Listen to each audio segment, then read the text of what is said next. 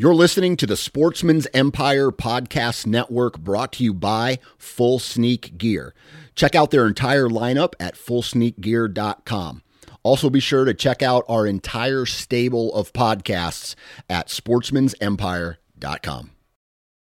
New from Moultrie Mobile, the Feed Hub offers first-of-its-kind cellular connection and control for nearly any spin cast feeder on the market. When used with the Moultrie Mobile app, you can monitor feed and battery levels, run feeders on demand, receive alerts when feeders are clogged, and remotely adjust feeding times. The Feed Hub is ideal for anyone who maintains feeders. Remove the guesswork and save time by planning feeder maintenance before you drive to your hunting property. For more information, visit moultriemobile.com.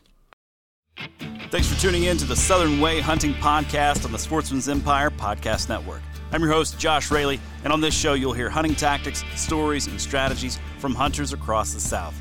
Our aim is to sharpen our skills as hunters and outdoorsmen, become more efficient and effective in pursuit of our craft, and even have a little fun while we're at it. And of course, no matter the pursuit, we focus on doing things the Southern way.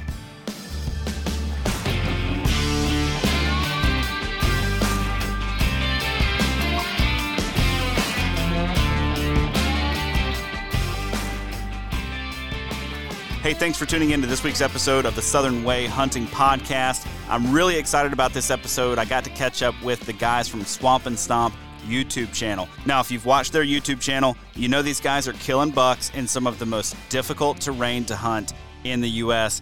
I got to chat with John, Mark, and Danny to hear their overall approach to hunting in the deep, deep, deep South. And by that, I mean Southern Florida. So we cover all kinds of good stuff, including where they start on a piece of public ground, how they use observation sits. We cover exactly what kind of sign and what kind of location it is that they are looking for that's helping them get on deer. And then towards the end of the episode, they actually announce a giveaway that they're doing. So you want to hang around for the end of the episode for that. As always, thanks for coming back for this week's episode. I hope you enjoy. All right, joining me for this week's episode of the podcast, I've got the guys from Swamp and Stomp on the line. I've got John, Mark, and Danny. What's up, buddy? Well, I guess guys. I said, what's up, buddy? Which one of you did I call buddy? I don't know. What's up, guys? How you doing? Good, man. Good. So, did you guys have to take a break from hunting to come in and do this thing? I know you guys got started pretty early this year. Honestly, I don't think we stopped. I don't think we had to take a break. Like, we've just been going so hard. It was actually kind of nice to have a break. Yeah, very welcoming break after past few weeks. Yeah. So, what are the temperatures like where you guys have been hunting?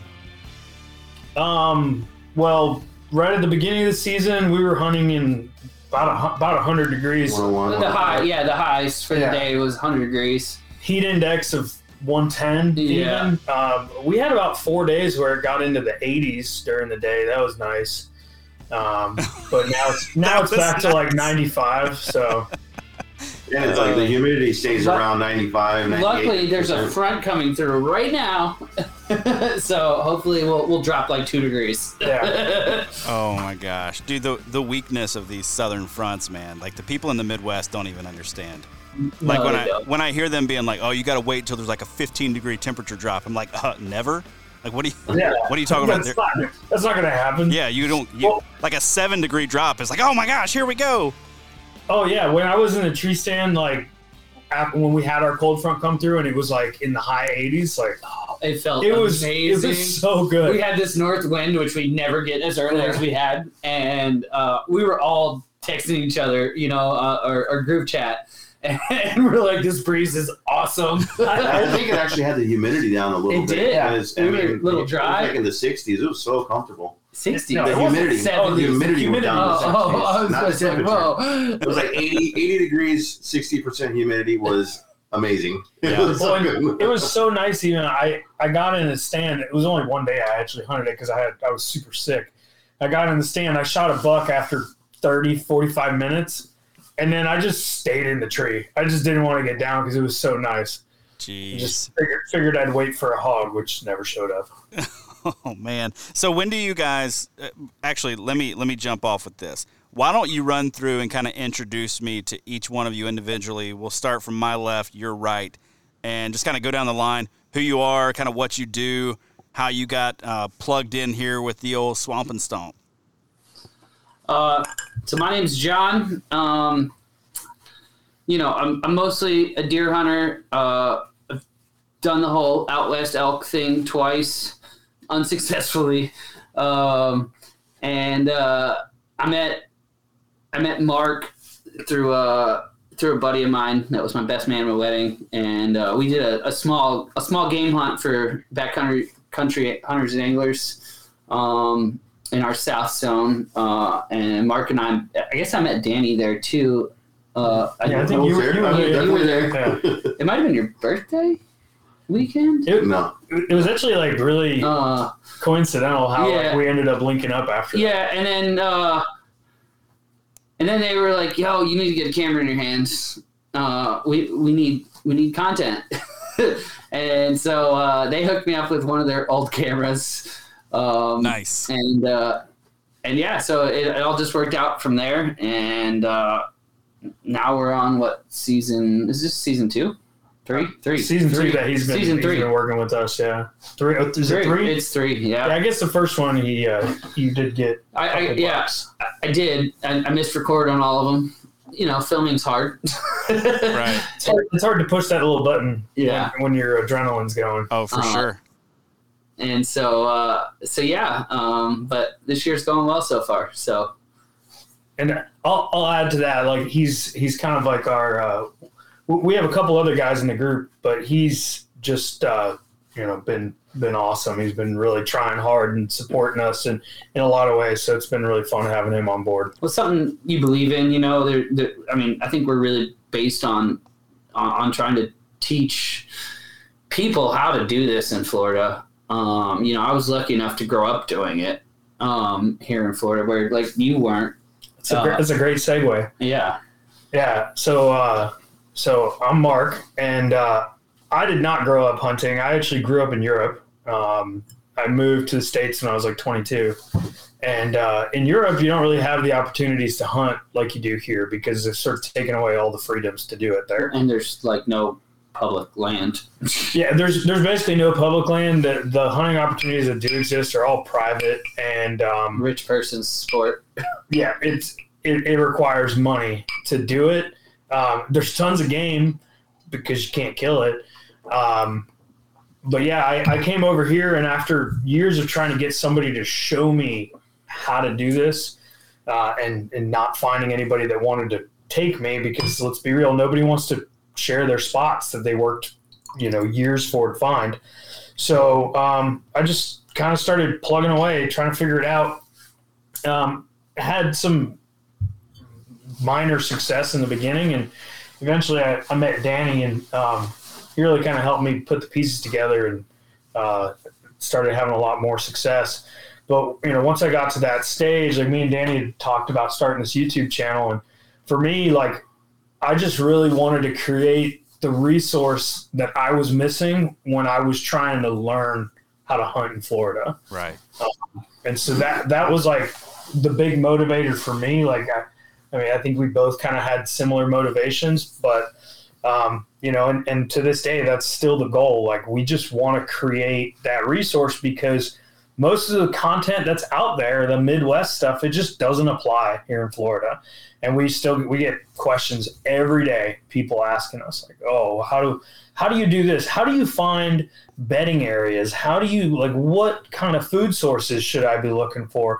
Because they're hearing, oh, you got to find all the oaks, and the oaks is where it's at. Focus on the oaks. And I'm not saying deer don't go into the oaks here, but everything just looks different here. So, right. That's kind of how this whole thing got started. And on top of that, I think all of us hunt differently. Very differently. And we have different tactics, and I don't think there's some overlap, but and I don't think you can say any of ours are any better than the rest of them. But they're definitely different tactics than you would use up north for the most part. Right. Yeah. Well, and I think up north. What's that? So that's why we suck up north. Well, I was gonna say, even for a lot of the South, like I'm sure some of the stuff that you guys do is very different than the guy in like the Alabama Pines, or very different than the dude in Tennessee, or very different than me here in the Piedmont region of Georgia. Like that's just you're not gonna hunt the same way. So Danny, man, let's hear about your background just a little. Yeah, so I'm Danny, and I pretty much I grew up hunting with my uncle and my cousin and my dad. Really, I mean, we used to hunt the Everglades and the swamps and stuff like that. And pretty much, like Mark said, we a mutual friend put us together. At the time, I was filming off of a little GoPro because I wanted to show all my friends, like my family and stuff, like my hunts, because you can tell somebody a story, but showing them it's way better. Right. And I'm not that great of a storyteller, so I can show with the picture. If you watch some of the real early videos, it's like pretty much all recoveries and or zero. It's just raw footage. Zero editing. I didn't edit anything. It was like right on YouTube. 4 hours ago, bro. Yeah. So, but yeah, once me and Mark started doing everything together, we really kicked it up and we came up with the channel name and started actually editing video and doing all that stuff. It's been really fun, the whole learning process, and every time you're in the woods, you learn. So I've learned a lot over the past few years, just videoing hunts and being able to go back and look at what I did, what I could have done differently. When you make mistakes, you have it forever, so you get to learn from those every time you watch it. But yeah, that's pretty much. So I'm curious for you two that kind of grew up hunting there, right? So John and Danny grew up hunting in Florida. How has your strategy, tactics, approach to hunting changed over the last couple of years, maybe as a result of kind of accelerated learning that happens when you're videoing everything and constantly critiquing it with a group of guys? Oh gosh, it's changed entirely. I think the way I grew up hunting, at least with my father, I learned to hunt just sign initially. And a part of the issue with that I don't want to say issue, hogs in Florida leave a lot of sign. Right. And deer sign is much more subtle. And so I grew up hunting like hog and deer sign, but mostly it was just sign in general, whether it was hogs or deer, because we didn't seem to care. It was just getting out there and hunting, and it was all part of the process. And I've really transitioned more towards deer. I'm not as excited about hogs, and I'm nothing against it. Just personally, I don't find it as exhilarating as I do deer. These days, I don't even know. I'd struggle to go kill a hog if I wanted to right now, like really just to target one, because I kind of left that, that direction. Like I said, it just doesn't excite me. Right. And maybe it's because I got ruined on a big one that tasted bad, and I was like, I'm not interested in that. And he's shaking his head no, because he's like, they all taste good. But I'm not saying they all taste good. But I know I just have this in my mind, I'll never forget it. It was just a big ranked boar hog. But it's not to get off topic. But yeah, so it's entirely changed how I hunt. How deep do you want me to go here? I know you didn't ask this question to me, but I can point out something that I think speaks for both of them. It's something that every person that films a hunt has to learn. It's like you start hunting in places where you can see a lot more. Oh yeah, because except for this weekend, you just backwards. Like the last thing you want is to be surprised by a deer, and so. When you gotta I gotta get the camera and I gotta get this and I gotta do that and I gotta push this button and that button and this button, like you need time to do it. So, you definitely learn early on in filming is that, especially if you're part of a YouTube channel, that it's almost more important to get it on film than it is to actually kill something. Right. And you have to kind of take that to heart if you really want to produce content.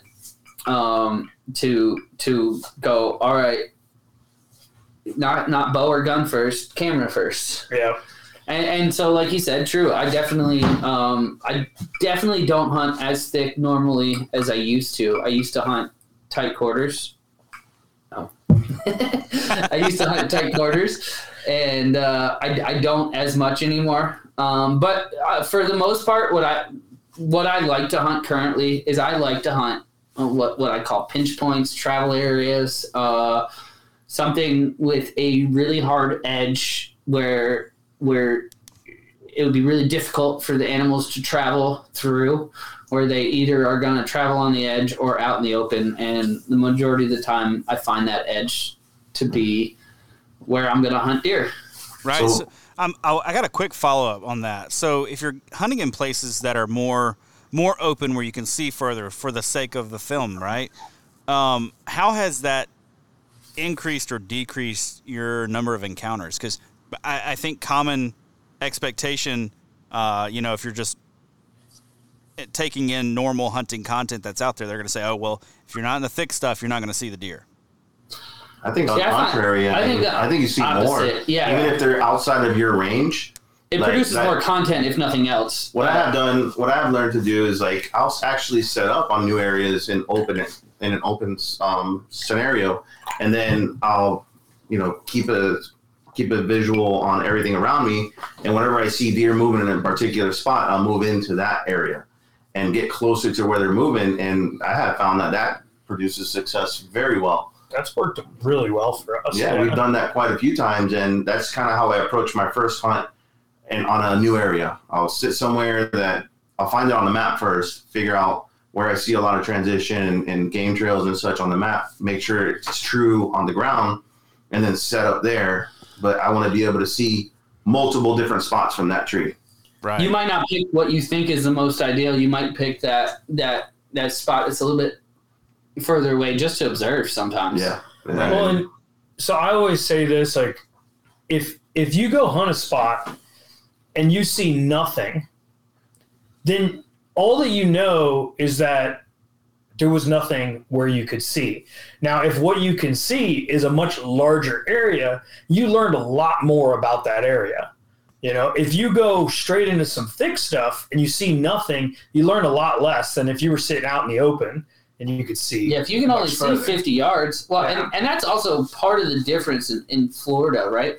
We don't get that season change that the Midwest gets, where all the trees drop their leaves, and even if you're in thick stuff, you can see 150 yards through the timber or whatever you're sitting in, and in Florida, if you're sitting thick stuff, the swamp, it doesn't 20 yards or better. Yeah, you might have 30 yards max, that you can actually see something.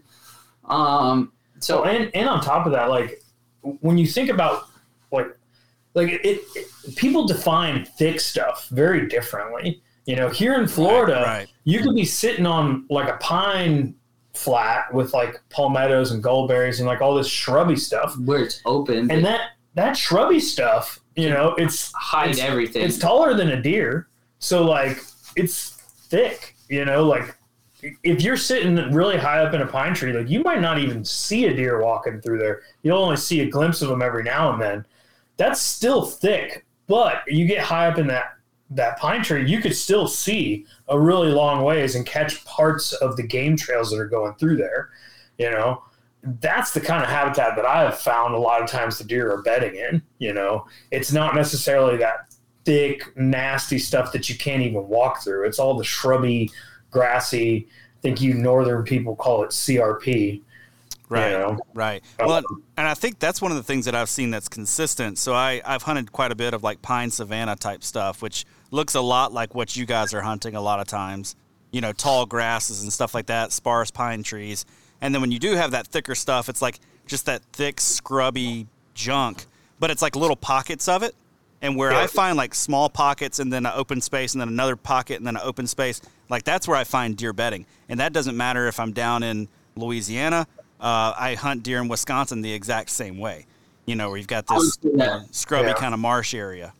I would say that applies very, very similarly in Florida. I will say that the Wisconsin marshes are thick in a totally different way. Floating grass and weird things like that. We hunted Wisconsin a couple of years ago. Oh, okay. And where at? Near Green General Bay. area. Near Green Bay. Okay. All right. Yeah. And, we loved it. It was so cool.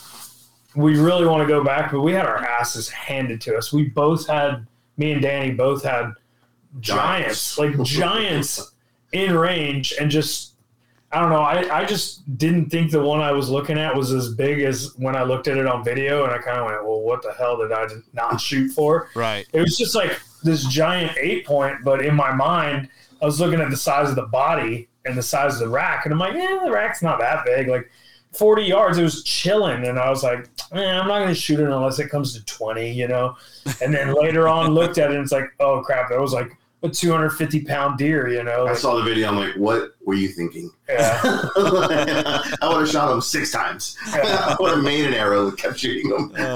That's awesome. And then he had like a giant 13-point come in, and it was a heartbreaker. But the footage of all that still needs to be posted. We haven't edited it. It's just been we've had too much content. It's a good problem to have. Right. The only person that killed a deer that whole trip was my dad. He killed a little button buck the first day, which was like a 150-pound deer.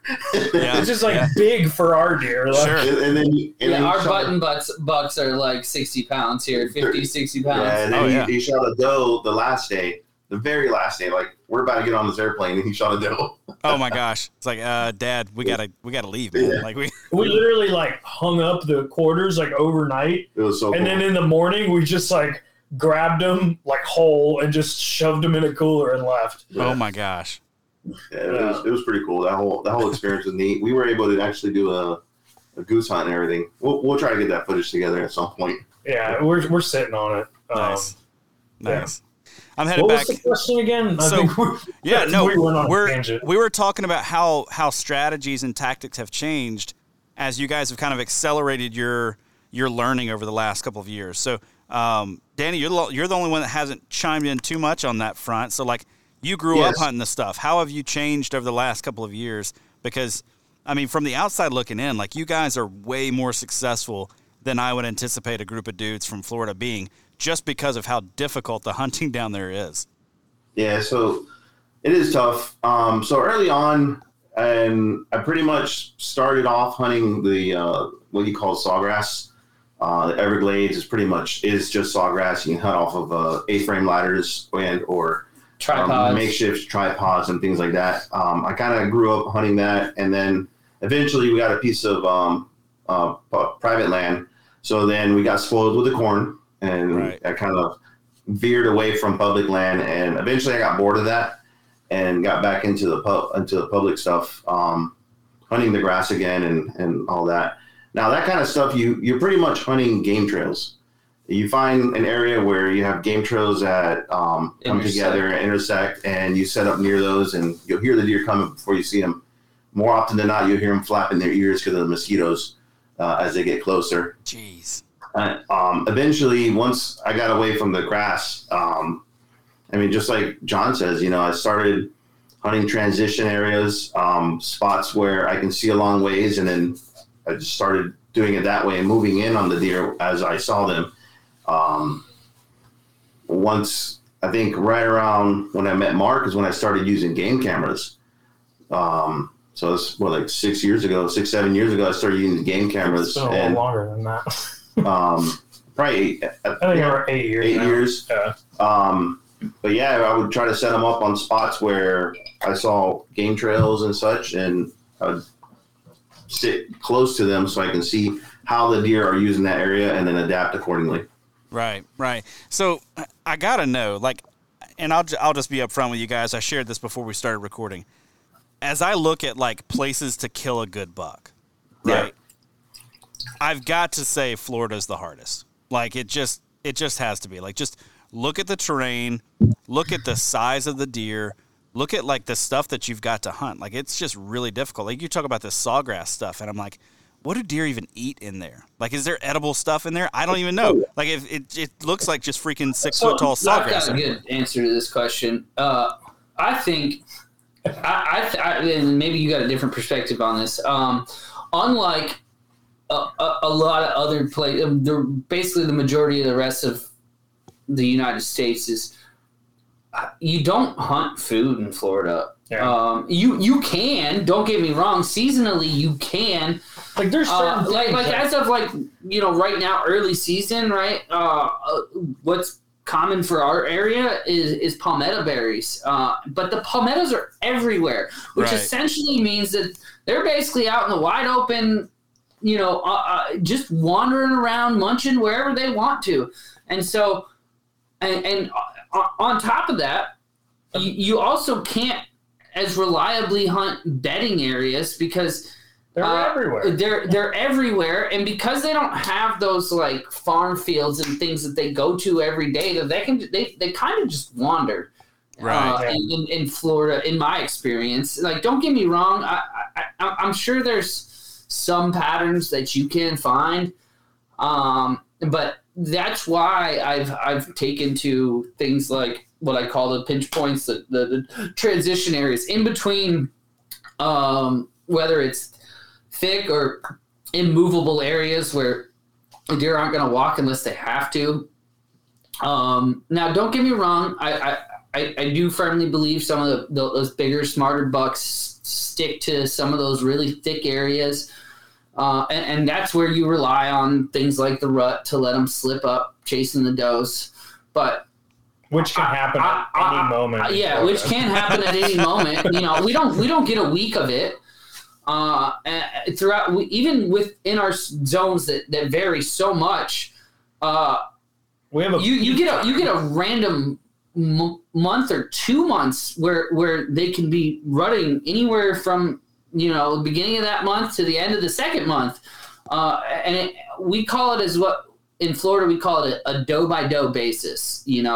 One doe might rut a month early, one doe might rut a month late, because we don't get those temperature changes that you're talking about. Nothing spikes it off that says, all right, peak rut is now. This is it's not first week of November. It's not first week of December or whatever, that a lot of people count on in the northern states. We end up, we can't count on the rut is essentially what we're getting at. We get lucky with it. Well, I think like we have, so there's published dates in Florida for like, if you look at the map of like peak rut, that's based on, studies that they've done where they've looked at like the developmental stages of fetuses in does. And so from that, they can tell sort of like an average, like when they got pregnant. Yeah. And our peak rut dates are an average, of like when most does are in estrus. So it's really hard to predict. And like, for instance, this area that we hunt, that's like right down the road, our backyard WMA, 2 weeks before the season, I had bucks running back and forth at this one spot, chasing does. And then it just kind of went dead. So there was a hot doe in there.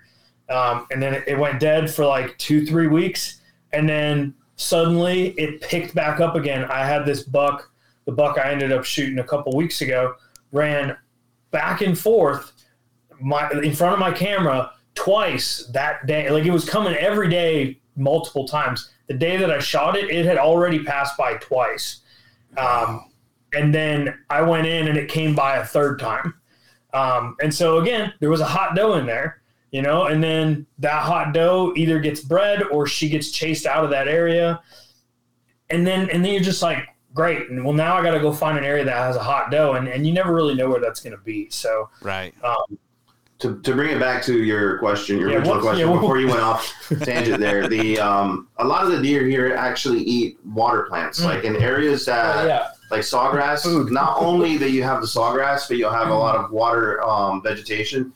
And we actually have video of them with their heads underwater, and they'll come up with their mouth full of like what looks like seaweed, and they'll eat all that in a stomach deep pond, just munching. Yeah, and then they'll eat from maybe the even water. To their back. Also, within those sawgrass places, you'll have like myrtles, and you have different plants that also eat. So it's not just sawgrass.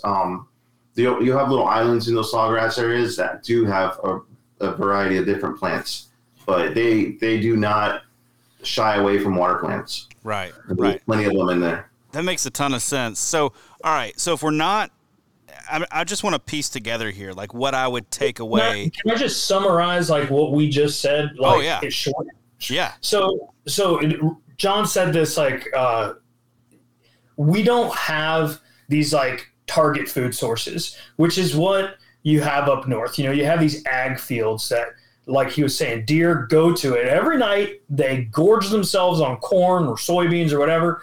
And then they go find a bedding area that's nearby that has some water where they feel safe. And then once they find that spot, they just go on this pattern. They stick to that.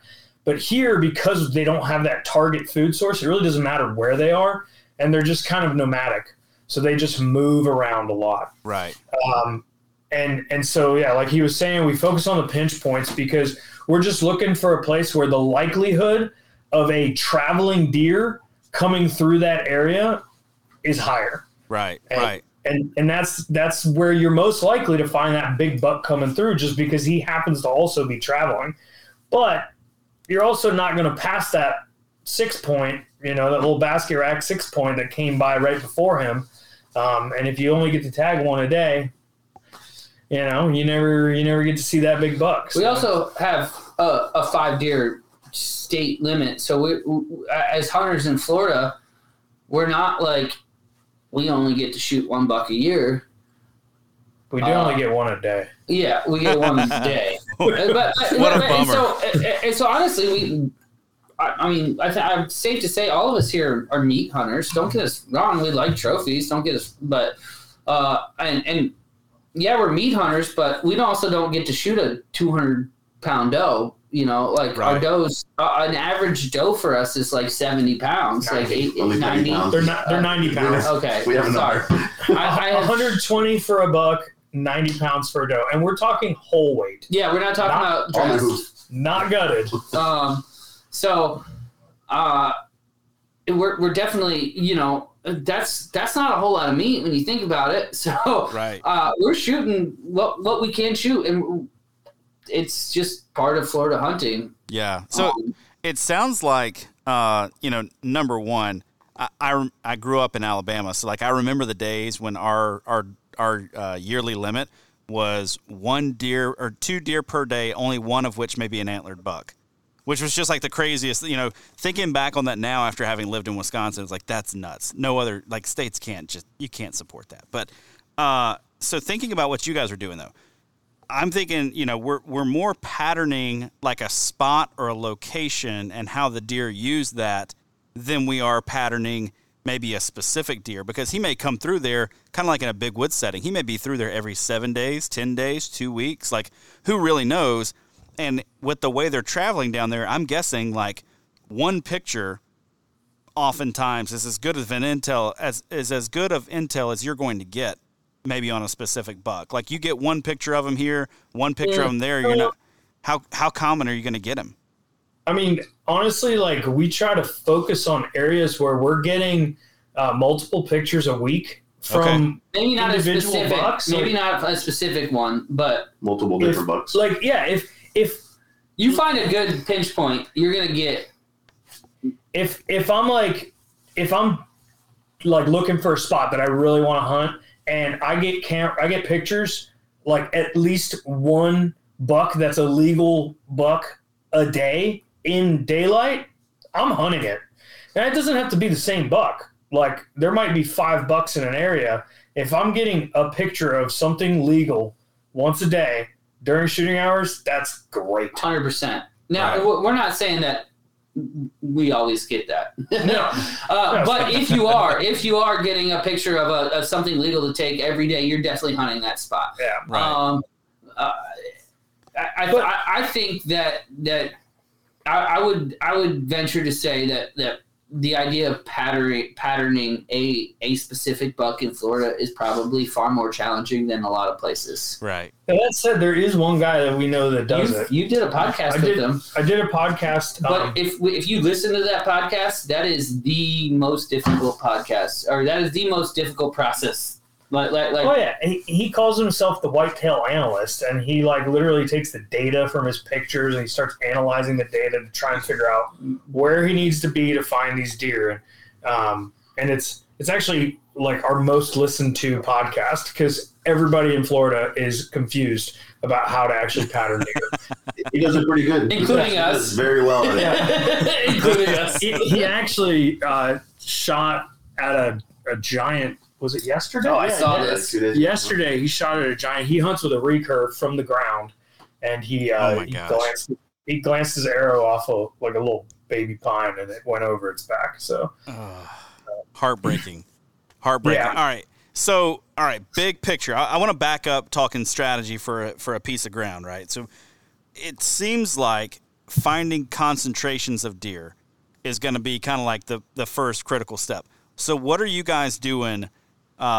Because when you look at these maps sometimes, there are some really obvious hard edges, but for the most part, like where do you even start when it comes to, a piece of ground or piece of dirt on a WMA in Florida?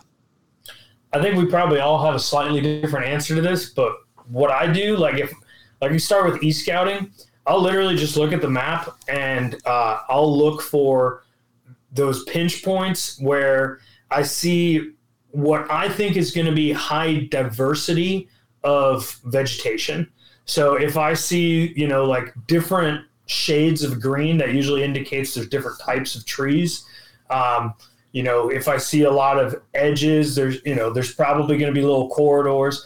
I'm always looking for the path of least resistance. So if you see differences in vegetation, there's probably going to be an area where there's like low, easy to walk through vegetation versus like thick, nasty stuff you don't want to walk through.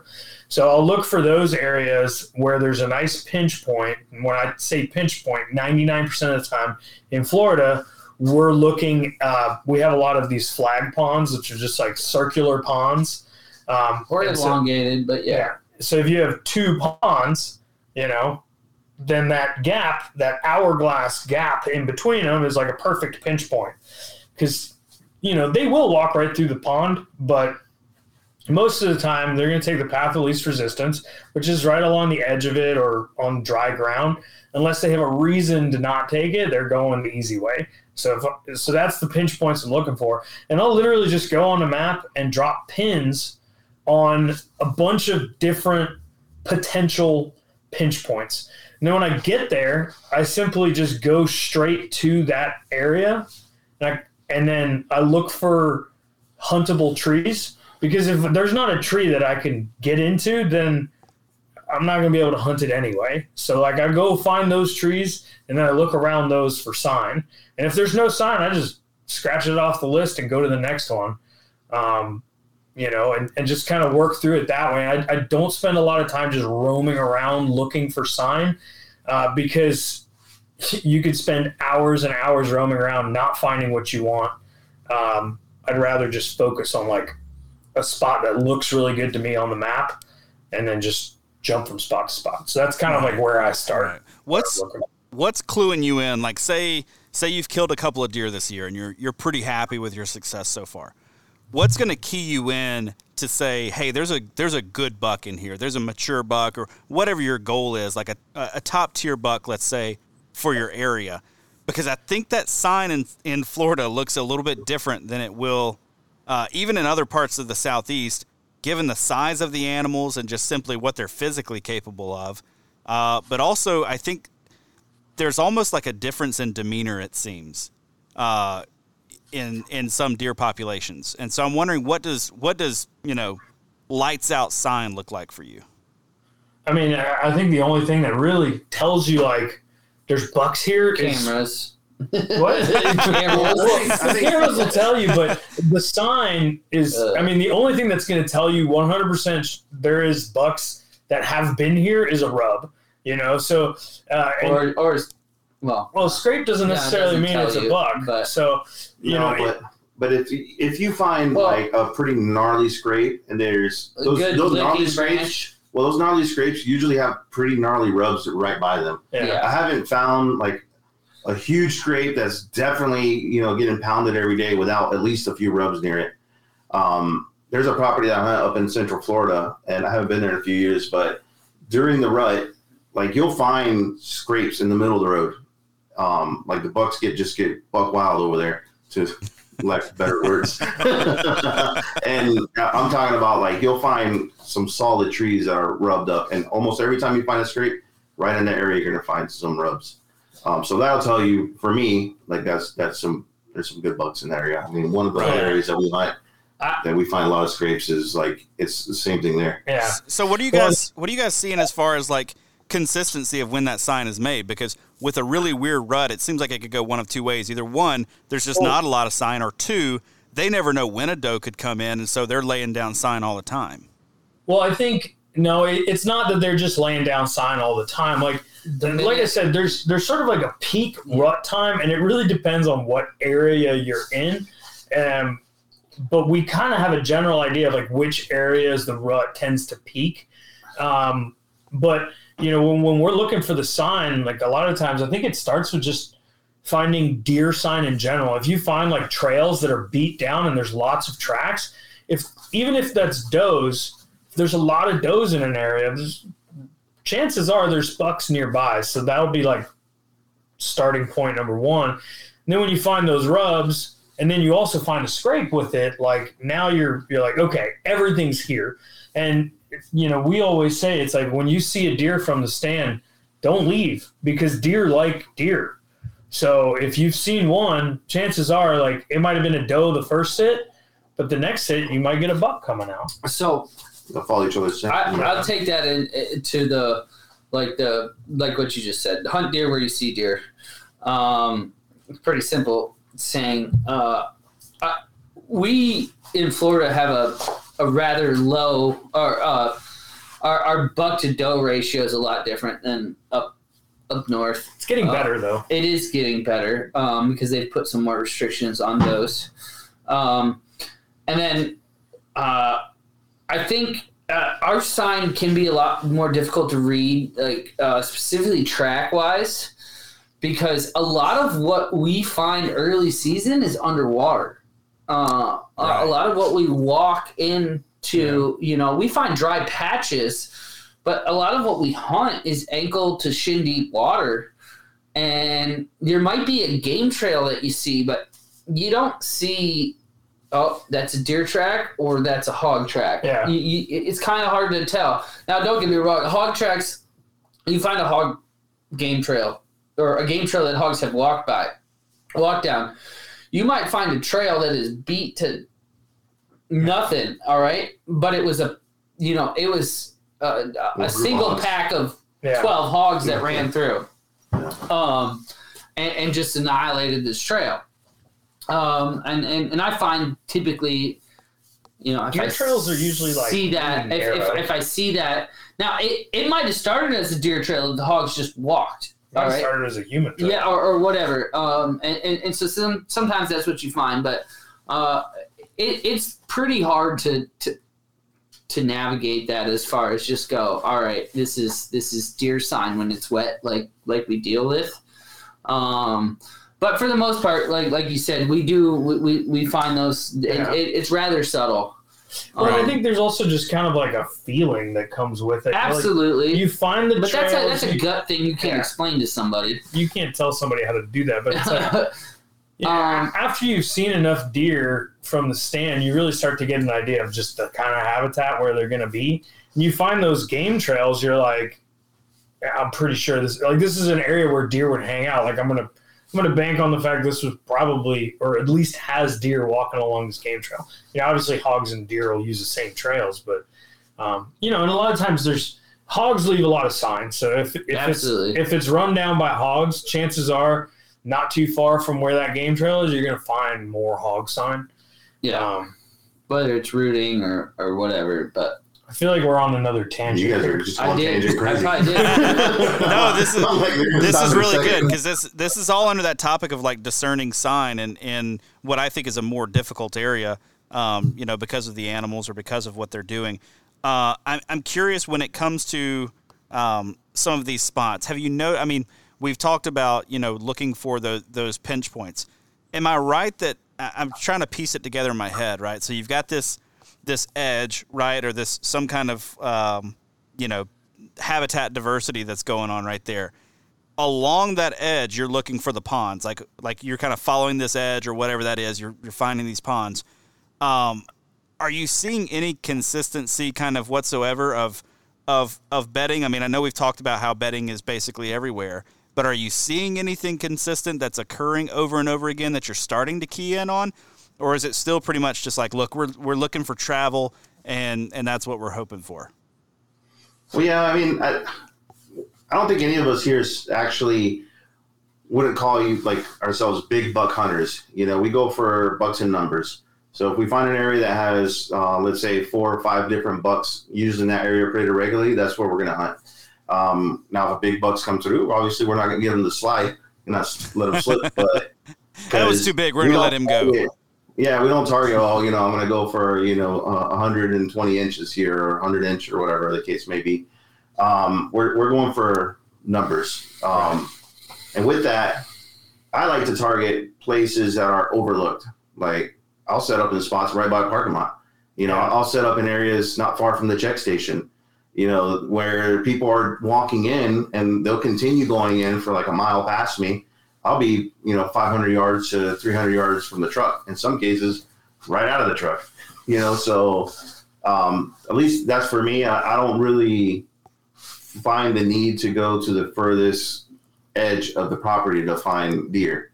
And that's, I think, primarily because I'm not looking for that one majestic buck that lives in there and he's 13 years old, And honestly, I feel like a lot of times we do, like, we'll just, get like what's that saying? Like, get a hair up your ass or something and just want to, like, do something crazy. And we're like, let's go walk, like, super far out. And we do. Every time we do that, we're like, that was stupid. Yeah, we get out there and it's like, there was way more sign back there by the truck. Like, why did we just walk 3 miles? Right. Every time. Right. Every single time. Right. It's funny, but, like, most of the time we are finding more sign closer to the truck. And it's like, you were saying, like, earlier you were talking about, like, what people should do, like, what we're doing differently than other people. Right.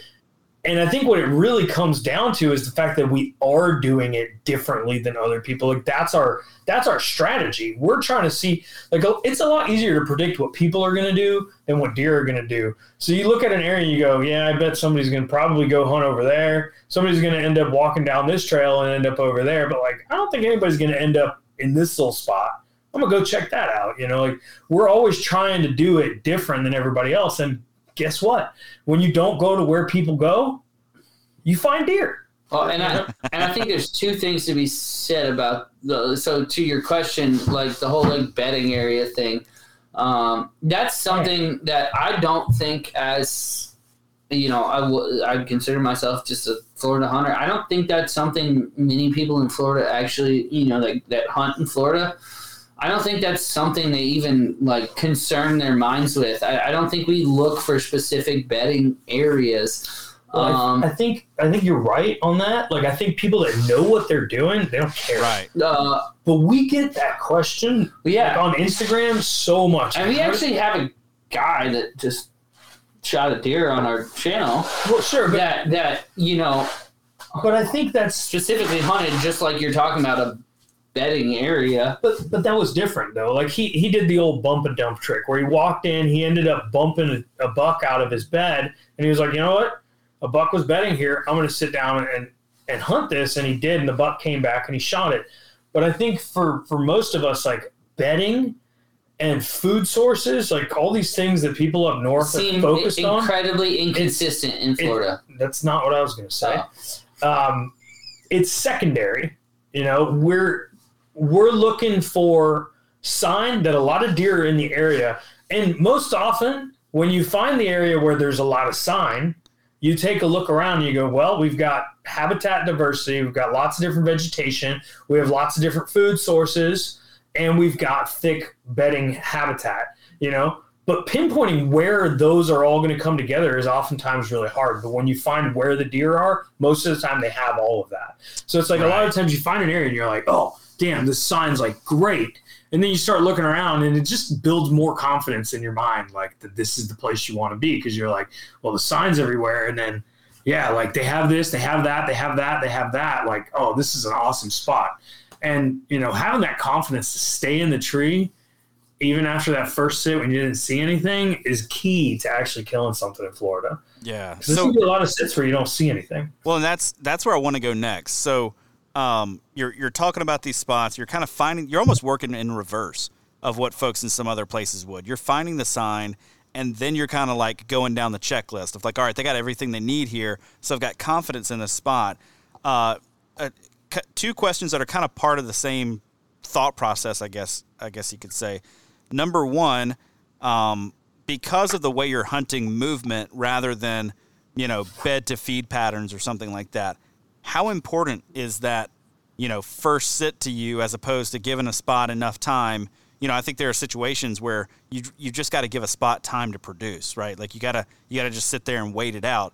And then number two, pressure on these deer. How quickly are you seeing them respond to negative pressure? Just because, and I keep coming back to this spot in Louisiana that I hunted that was a pine savanna because it's the closest thing that I could think of, to what you guys are talking about. But there, because of the way the cover was structured, I was able to get up high, look down into it, and it was like the deer felt very safe despite regular pressure and human traffic through one particular area. They were like, yeah, I don't care. I don't care that y'all are here. I'm going to get used to it. Yeah, we see okay. that a lot too. All right. Like the highway deer. Right. Yeah. They're sitting by the highway. We see it all the time. Like, Danny hunts a spot like pretty regularly where people, there's like, and we've had this happen in multiple places where there's like a main trail going from the parking lot and people are walking down it and biking down it to go out and hunt. And then we're hunting right next to it, like a little ways off of it. You could see the people walking by and the deer are there. They just, they kind of get used to that pattern of people going down that trail. And they're like, well, yeah, they're going to walk down that way. They're not coming in here because they're in some relatively thick stuff where you can't actually see them from ground level. Right. And they feel totally safe in there, And I always say like the perfect bedding habitat for a whitetail is going to be habitat where if it lays down or puts its head down and it's just standing there, you can't see it from, standing level. But if they stick their head up, they can look out and see what's out there. Right. Because I think they do that a lot. I think they just look out and they're like, yeah, it's nothing to worry about over there. And then they go back to eating, I think to answer your question, I think that that first sit is incredibly important because one thing is that you don't want is if you do sit there the first morning or the first time you hunt it and you see does with fawns or does with like their yearlings and stuff, because that can be very confusing. A pretty mature doe can lay down some pretty big tracks, and then once you see the smaller tracks, you might think, oh, it's a doe and a buck. So I think it's important if you do sit there and then throughout the day, all you do is see that one doe with the fawns or yearlings going by, you might need to pick another spot because the sign that you're seeing is not exactly what you're looking for. So I think that's really important to check that off the list to make sure that, okay, it wasn't a buck that laid down those tracks. Let me move a little further over this way or whatever. Right. I think it's really dependent on the situation too, though, because, obviously. Whether you have cameras or not. Yeah, if you have like a doe and a fawn come by, but there's rubs in the area, it's like, okay, well. Well, yeah, that's different. There's probably a buck too, but, I've had a couple bucks that I've killed where the first sit, I didn't see anything. And I just had confidence in the spot. I was just like, there's game trails here. This stuff is fresh. There's a rub here that's fresh. Like deer are using this area. Yeah, they didn't come by that first sit, but I just have confidence that they're going to be here. And I stayed. And I did that a lot last year, actually. I sort of decided I wasn't going to bounce around as much last year. And I had a great year. And so I always try to keep that in mind, that sometimes you just got to be stubborn. If you have the confidence, if you see everything that you're looking for in the sign, sometimes you just got to stay put, be lazy, Right. And more effort does not always mean more deer. So I'll take it to a different spot where I go.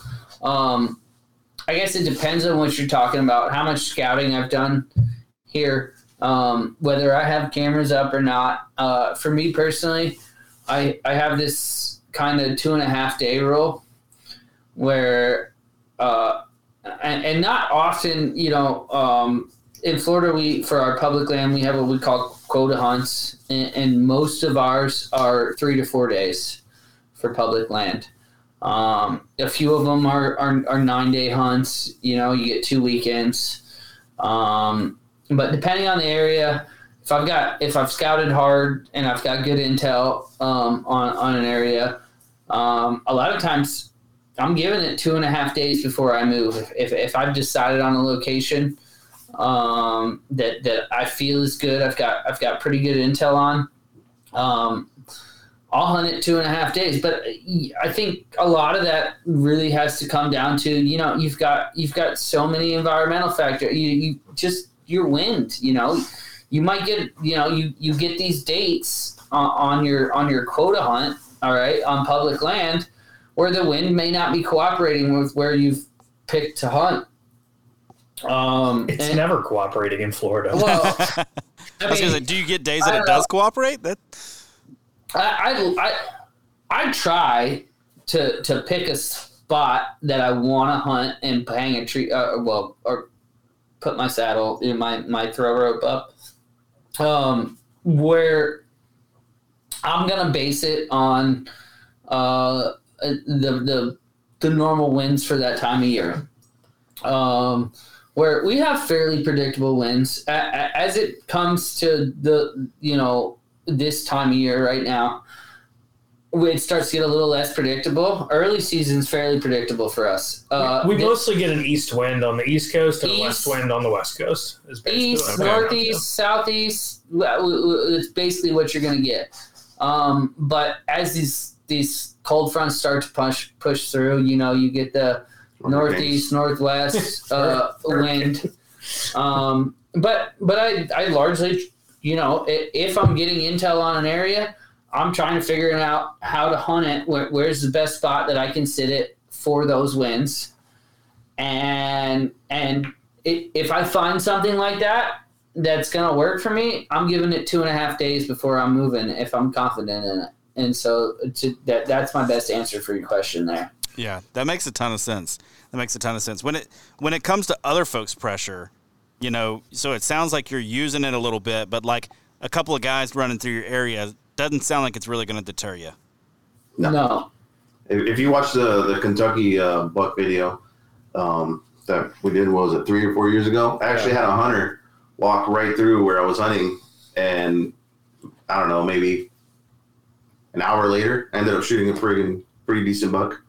Dang. I think that's kind of a theme in most of our videos. Like, there's so many videos where we have people walk by and then pretty shortly after that we shoot a buck. Right. I remember once. So there's an area that we hunt where you're allowed to use swamp buggies, and it's well known for it. People drive their buggies around like everywhere. They don't follow the rules ever. They do whatever the hell they want, and you'll be sitting in a spot where they're not supposed to go, but here comes a buggy crushing around, driving through stuff. Well, I remember one time I had a buck coming my way, and I'm like texting Danny. I'm like, there's a buck heading my way. He's like 500 yards out. He's coming straight to me. Like there's just like this perfect little pinch point. Like he was coming right at me.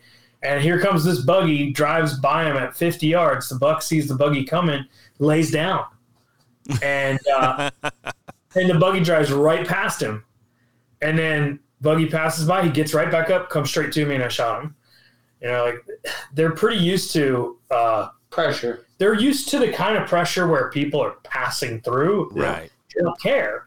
The difference is when you're staying in an area, that's the kind of pressure where it makes them nervous and they're like, I got to get out of here. Yeah. And like, I think the spot that you hunt is a perfect example of that. Over the last week, he was getting pictures of bucks and does every day, multiple times a day. And he was just sitting on it for 3 or 4 days straight. Yeah. And then all of a sudden they just gone.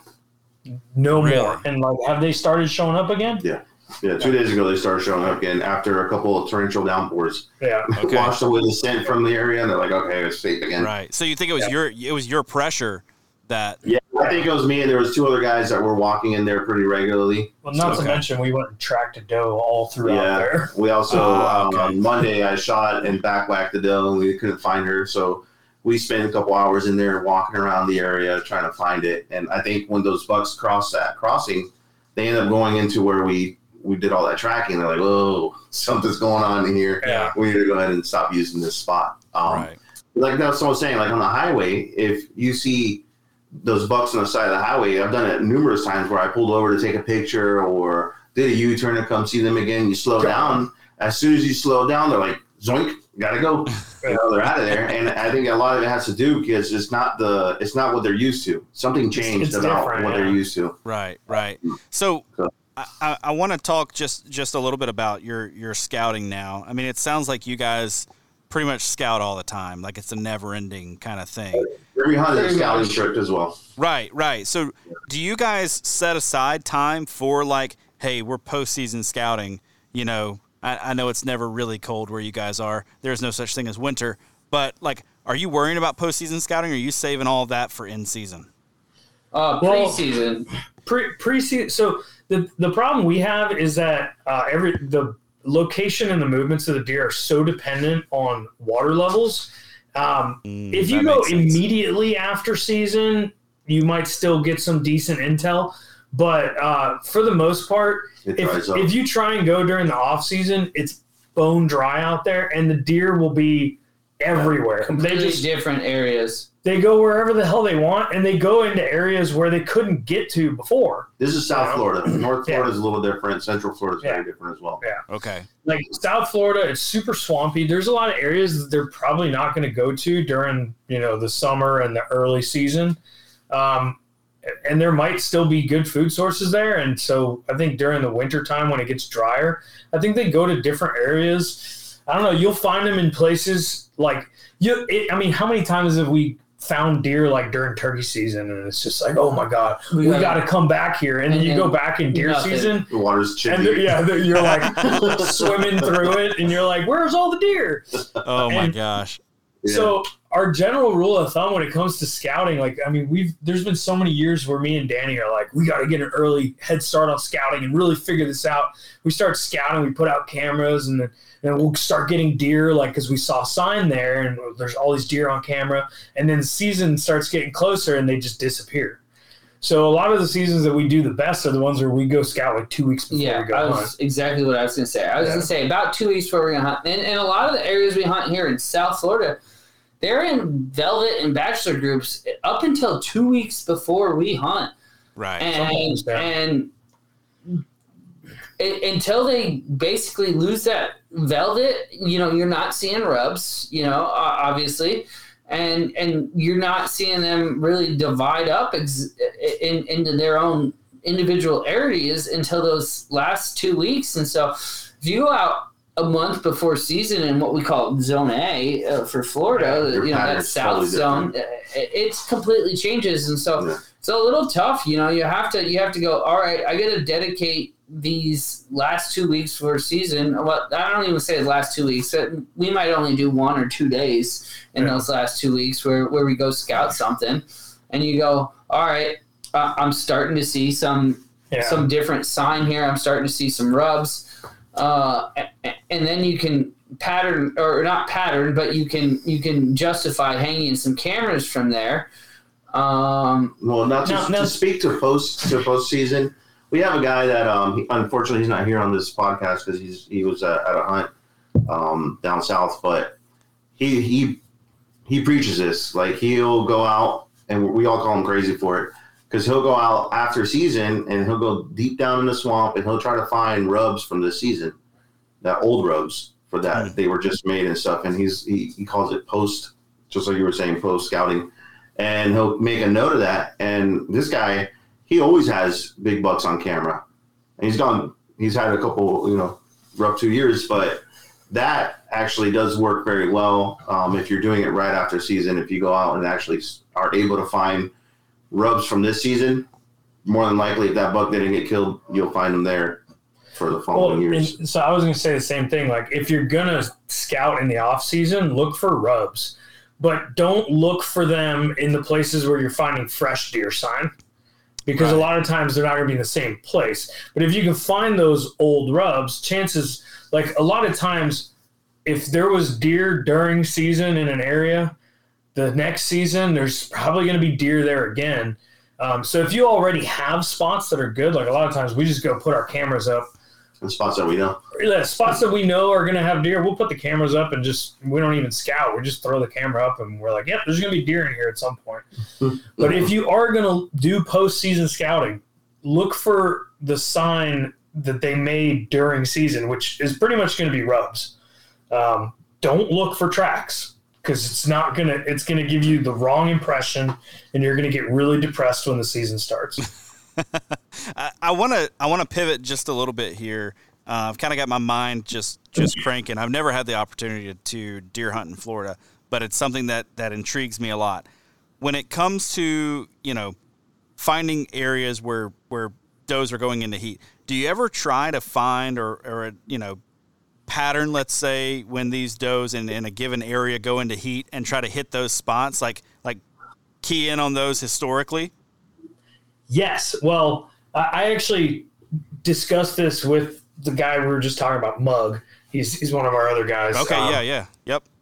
We were talking about this because I've read some studies. I have some friends that are deer biologists, and there's a lot of evidence that shows that deer does, even though like the time they go into heat differs, and this is the same for up north as well. Like it might differ by like a week up there. Here it might differ by months, but the same doe will tend to go into heat the same time. Right.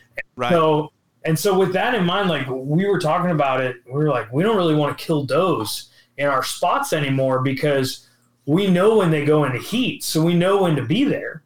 And so this year we didn't kill any does in that area. I tried not to. Well, she caught an arrow. Well, she took an arrow. She survived. She survived though, so we, There you go. But we did talk about it before he took that shot. Like we were like, maybe we shouldn't kill them in here because, like that way you really kind of get the pattern when you got to be there. And I mean, we see a pretty similar pattern there. Like it's like my spot, which is like 700-800 yards away from the spot he hunts. Like I was saying, it'll be popping off 2 weeks before the season starts. Then right when the season starts, his spot's usually popping off. And then like 2 weeks later, it's back to mine, So there's definitely a pattern there. It's been like that. If that has happened consecutively for 4 years, with the exception of last year, was a really weird dry year. We actually had no storms, no hurricanes that hit us. So last year was unnaturally dry. It was insane. We were able to drive our two-wheeled vehicles without 4x4 back to our regular spots, no problem. It was that dry. Now, with that said, that doe that I just backwhacked, maybe not even 15 minutes, maybe 6 or 7 minutes after she came through, a buck followed her in. Oh, no kidding. It was too dark to be able to shoot him or anything like that. Right. But yeah, sure enough, she walked in. I don't think he was following her because he didn't go in the direction that she ran after I shot her. I figured if she was in heat, he would have followed her smell. Right. He actually went in the opposite direction, but yeah, sure enough, that buck came right in after her. But I don't know if you actually. I can't. I don't think you can say that was just hurricane. So we just had low rainfall early last year. It's just been. It was a weird dry year last year, and El Nino, La Nina. We've had a few years of La Nina. This year it's El Nino, so we're getting a much wetter year this year. Right. But we had a spell of dry years. But on the idea of like the patterning the doe estrus cycle. I don't know if this is a coincidence or not, but last year I hunted an area which is new to me, which John told me about. And I went in there, I killed a nice buck, and I couldn't kill another buck that day or during that hunt. Yeah. And so I went back out that afternoon because I was staying at a friend's house who needed me to be out of the house. So I was like, all right, I guess I'll go hunt. And then an even bigger buck chased a doe right past me, and I couldn't shoot the buck. So I shot the doe. and he was very disappointed after that. Yeah, well, it was actually kind of funny because when I went to track her, he was standing over her dead body, like waiting for her to get up so he could do his thing. Oh, my God. But But anyway, so I killed that doe, and after seeing all these deer in there last year, I was like, this spot's going to be money. I went in there, scouted it, put a bunch of cameras up, and like, it's been kind of dead this year. Like, I covered that whole area in cameras, and I haven't gotten a single buck I would actually take a shot at yet. So I don't know, like maybe that was the one doe that was in estrus during that time in that area, and I just screwed it up, and this year I got to start from scratch and find a new area where a doe is in heat. I don't know. We'll find out because that hunt's coming up in like 2 weeks. Nice. So maybe suddenly I'll start getting pictures of bucks in the next week or two, but I don't know. It's definitely looking different than it did last year. So right. I don't know. Well, man, we've covered pretty well. I feel like the differences of hunting South Florida. I think if people were confused thinking that hunting in Florida was like hunting in the rest of the country, even, not to mention just the rest of the Southeast, they've been corrected if they thought that it could be similar. But make the case for me, man, because I'll be honest with you. I told you guys when we first got on, like, I think hunting and killing a buck in Florida might be the hardest place in the entire United States to kill a buck. And I'm pretty convinced of that. The deer are also smaller. It's also 100 degrees. There are also things that want to kill me and eat me that are out there. So Lots of them. Yeah, lots of them. So I don't think that we've really built a case for why people should come to Florida to hunt. But I do think that it allows for some pretty unique opportunities. I'm actually heading down that way this spring to hunt Osceolas. So looking forward to that. I need to be convinced, though, that I should come down for deer. Why don't you make the case? Well, I think Sure. I think that Florida, just like any other state, has its challenges. We went to Wisconsin thinking that we were going to be able to get out there and just shoot a buck off the porch kind of thing. Like it was going to be that easy, and it was not. Wisconsin definitely put us on our place, and it showed us that there are different challenges for different places because the age class for deer in Wisconsin is going to be very different from what you have here in Florida. Right. Where that buck he was talking about earlier, the 13-pointer that I saw, he made a decision. As soon as he saw something that was kind of weird in the area, he saw either my camera or he knew somebody had hunted that tree in the past and he had a memory of it. He saw something and right there that buck made his decision. He was out of that area. From 65 yards. From 65 yards. He was like, sure, okay, I'm done with this spot. Gotta go. I pulled him in off of a soybean field with my little tube, deer in a can. Yeah. Now, my experience with deer in Florida, even mature bucks that I've killed, you usually get a pretty good opportunity at them. Like if you're able to call them in or they get them within, a few yards, as you draw up, they're not typically going to just disappear, like get out of the area. They're like pretty curious and not really sure. So I think every state has its own set of challenges. Ours are obviously going to be the swamps, the deer numbers, and the challenge to find them where vegetation is abundant all year long and bedding is abundant all year long. So, he said make the case for why people want to hunt here. Well, once you understand those challenges, and the way that we approach and are successful every year in killing deer, then you can apply those ways that we hunt and you're going to see them. If you set up in spots like we were talking about, pinch points, transition areas, overlooked spots, you're going to be able to see bucks and you're going to be able to move in on them. And you may not kill them in the first 2 sits, but if you start seeing them on the first or second or third day, you can make a move for that fourth day. Let's be real, if you're coming from out of state, you're not going to sit here for one weekend. You're probably coming for a week at least. Right. Yeah. So using those little tips and tricks that we use, you're going to get close to deer and you're going to be able to at least try to have an opportunity at one. Right. So. Yeah, and building on that, I think, like you're saying, we have the different challenges. I think in the Midwest, the challenge is the deer themselves. They're smart. They're used to being hunted, and they figured out how to not get killed by humans. They look into trees. Yeah. Look up. Yeah, Here in for Florida, Our deer don't look up. our deer are younger. They're not as smart.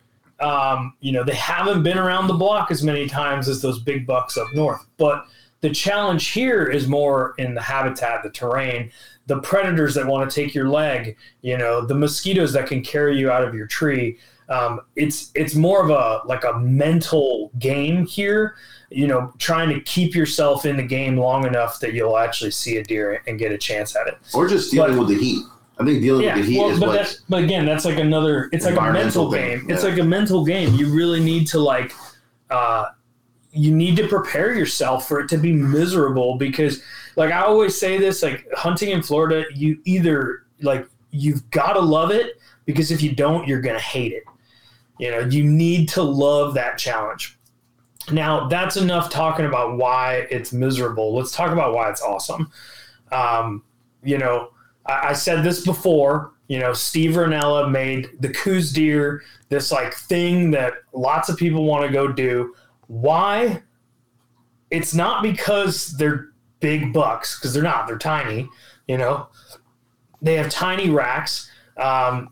People go because, one, it's really easy to get tags. It's cheap.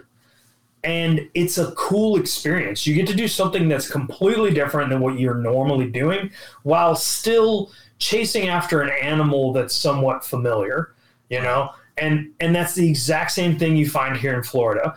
They're still whitetails. They still act like whitetails, but there are some differences between them. The habitat you're in is completely different. You get to scout and explore completely new habitat.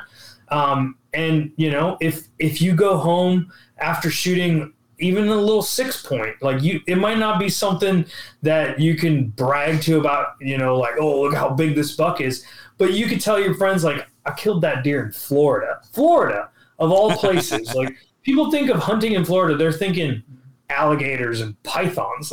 People are usually pretty surprised when you tell them you hunt deer in Florida. Right. It's just a really cool experience.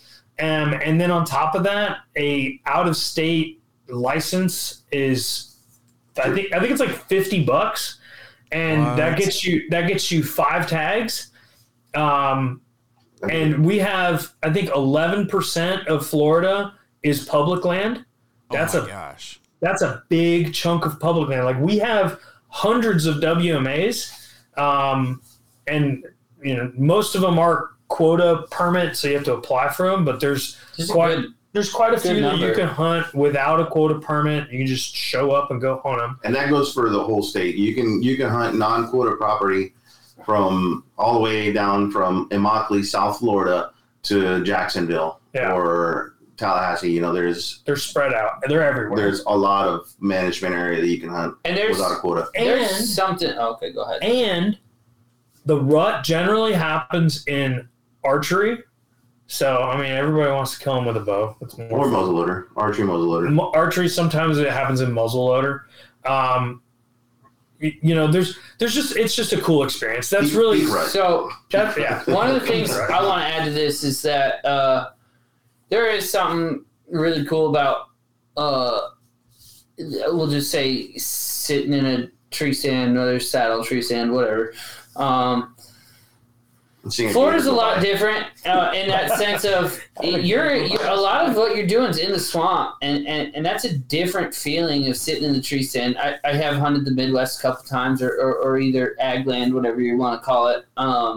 You get a lot of different noises, and everybody loves that first light of the morning. If you don't love that, you shouldn't be hunting. But just all those what you hear. The noises, everything else. Gator growls. Oh, gator growls. Panthers. All of it. It's really cool. And it's a different experience. I love it, and I hear it every time I go. Also, we don't really have CWD. We just got our first CWD case the Panhandle. But if you go to South Florida, you don't have to test your meat. That's a bonus. At least not yet. Not yet. It's coming. It's coming. But yeah, so to get back to that, it really is it's a really different experience that I don't think you're going to get anywhere else in the U.S. You're plenty capable of being successful. We have a good number of deer, and I don't. They're different to hunt as far as environmentally what you're gonna have to deal with, temperatures and things like that, and mosquitoes. I run 2 thermocells to keep the mosquitoes away, and it works just fine for me. I don't get eaten up. Yeah. The temperatures are rough. He does. If you watch his videos, you'll see them. Yeah. I just let him eat me. It's just part of the experience. But yeah, I definitely think people should come give it a whirl. And you're gonna have fun on your Osceola trip, and it'll be different for sure. Let us know if you need any help. I'm really good at finding them. I'm not good at killing them, but I'm pretty good at finding them. All right. Yeah, I probably will need some help because I will be lost down there. What area are you going to, or like what? Don't say it out loud. Tell us after you stop recording. Yeah, yeah. We'll talk afterwards. But I met a guy a couple weeks ago at a show here in Georgia that was like, "Hey, or I might be able to, help you get on some birds, help you traverse some of the area that's a little more difficult." But so I want to sum up with one sentence what we just said. Sure. Okay. If you are in deer hunting because you want to kill a giant buck, don't come to Florida. If you're in deer hunting because you want a cool experience and to explore new habitat, Florida is where you want to be. Right. Agree. Right. And I think if you can go to Florida and get it done, or if you can start to sharpen some of the tools that it takes to get it done in Florida, I think you can probably get on deer in a lot of other places. And one thing you didn't mention that is one reason that the Coues deer is so awesome is because you can hunt at different times. Like, when did you guys open up this year? July. Last week of July. Last week of July is when our season opens. It's freaking July. And when does it close? Well, it depends on what part of the state you're talking about. Yeah. But, right. End of February. Yeah. I have, so archery starts in our south zone in end of July. Yeah. And it opens in another zone the first week of archery. I got 2 hunts the first 2 weekends of archery up there, and in December. Yeah. So and there's even ones that open later than that. If you go to all the way to the tip of the Panhandle, where you're basically in Alabama, you can hunt all the way to the end of February. Right, right. Like I remember being a kid in Alabama, because I was right down there on the coast in Alabama, and literally I'm like looking at these extended seasons. That's before Alabama went to February 10th. So I'm like, oh, I could jump over into Florida, hunt almost to March, and I'm like, wait a second, 2 weeks later is turkey season. Like literally, in Alabama back then it was starting March 15th. So I'm like, man, I could just keep this thing going year round. There are places in Florida where it switches from deer season to turkey season without a gap. Like that one weekend, insane. One weekend to the next, it goes from deer to turkey. That is insane. That is insane. All right, guys, I've kept you long enough, but this has been awesome. We're definitely going to talk, because I need to pull off this Osceola thing, but I also need to learn a little bit more about getting on some of these deer, because I think that would just be incredible. Even pushing myself to July, doing one of those really early hunts, I feel like could be really cool. Although I've watched a couple of your videos, and it looks like you guys have a dog tracker that's helped y'all a couple of times, and y'all are gonna kill.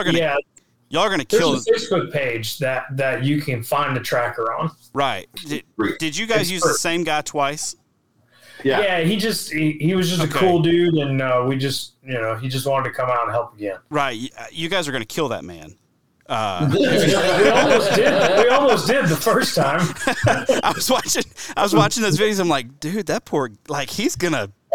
He was in pretty bad shape during that hunt, and the thing is, he lives in Central Florida, and it's a little bit cooler there. It's not quite as humid, and all those tracker guys, they're just so excited to get their first track in. Right. So this was like an opening weekend hunt. And it was a big buck. And so I posted on the group. I said, we got a big buck. I'm pretty sure it's down, but we can't find blood. And this dude was just so gung-ho. He drove 3 hours to come and track it for us. Jeez. And he was just not prepared for how hot it was. That was during a period when we had an extreme heat warning going on. Right. It was a heat index of 115. That's wild. And so we are tracking in the middle of the day, 2-3 o'clock in the afternoon, when it's as hot as it gets. And humid. And we're walking in a swamp, so it's as humid as it gets. And yeah, I mean, he was in bad shape. He almost had a heat stroke, and we had to, we had to get him into the water and cool him off. And, and it took us 2.5 hours to get back to the truck. What took us 15 minutes to get out there. Wow. But this is an old dude that's like, yeah, he's like 65. But he's an old military guy that he doesn't know quit. He's like pushes his body to the limit, and that dude's tough, man. If I can be that stubborn and that tough at his age, that'd be pretty damn good. Right. He is such a badass. Like, he was even telling me he lives like in an assisted living, like in an old folks home, basically. Are you serious? Yeah, and he was like, I can't wait. Like during, like I forget what he said, but it was something along the lines of like, oh, I can't wait for the next bingo night to tell everybody about this. Like I was like, wait, what? Sir, we've got to get you to bingo night first. Like we got to get you out of here. Like I watched that video, I was like, oh man, it is not going well for him. So. Well, he learned in the next track. He went and tracked for him like a week, not even a few days later, and he was like. He drank a ton of water and like electrolytes. Yeah, and that helped him a lot. Yeah. Now, don't get me wrong; it was still rough conditions then. It was heat index didn't change much. It was like 112 that day. But I think I'm glad you brought this up, because if somebody did hear my little advertisement a minute ago about coming to hunt Florida, these are things to keep in mind. Hydration is the most important thing. Drink a ton of water before you start hunting. Right. Like when you get up in the morning, drink electrolytes, drink a lot of water, and you will be setting yourself up to, not get dehydrated. Even better, anybody who's active, electrolytes do way better the night before. Way better. Water in the morning, electrolytes the day before. Yeah. That's really the key. Right.